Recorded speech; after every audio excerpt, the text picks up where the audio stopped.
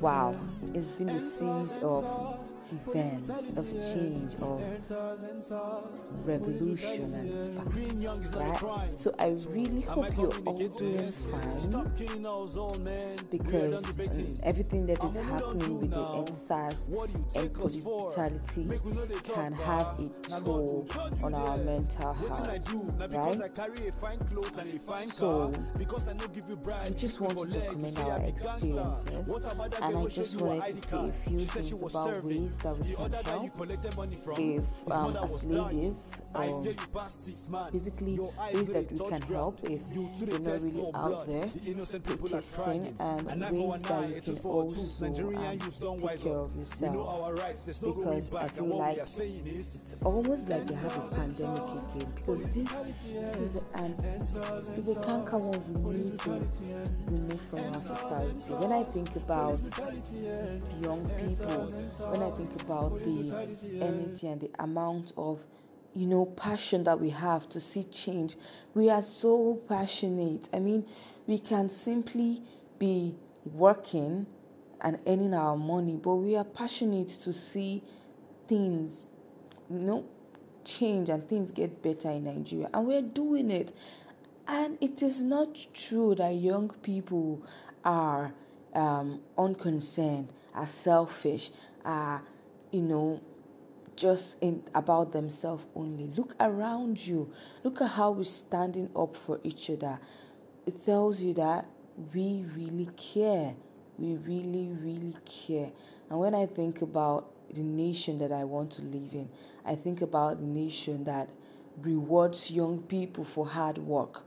It rewards young people for their hard work. It appreciates young people for their hard work. And a lot of these things we are coming to say is because the country we live in and most of our older generation do not appreciate young people who are digitally literate. They do not understand how we are doing the awesome great things that we are doing, and it irks them, it irritates them, it bites them. It's always, they cannot explain it, and so because they can't just explain it, what do? They give it names, they give it so many wrong names, and this has to change.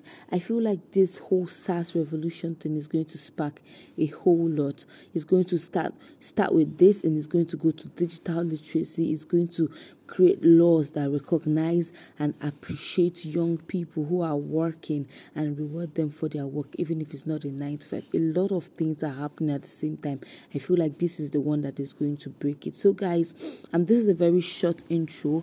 We want to do two things. First, we want to do a podcast on how your mental health is affected by the protesting and the news and everything and NSAS, and how you can take care of your mental space in this season. And secondly, we want to share our NSAS experience. So if you are a woman, basically, because we want to have more women voices, and if you have experienced police brutality, any kind of law enforcement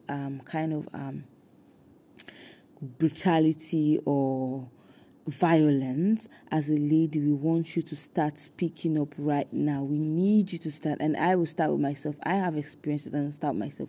We need you to start speaking up. All you have to do is take your phone recorder and record like a 60 seconds audio recording of what happened. You were here, this happened, this was what you did to get out, you were billed, you were this. Just record it and send it to herownherogirl@gmail.com, or send it to me directly on all social media status. We'll be compiling all of this, and we want it to get all to the ears of everyone out there. We want our parents to know what is happening to us. They need to know. We want people outside to know what is happening to us. And this will be in relation to Women Deliver. Women Deliver is an international organization that is passionate about the sexual and reproductive rights of women. So I look forward to having your podcast. I look forward to hearing from you. Have a wonderful day.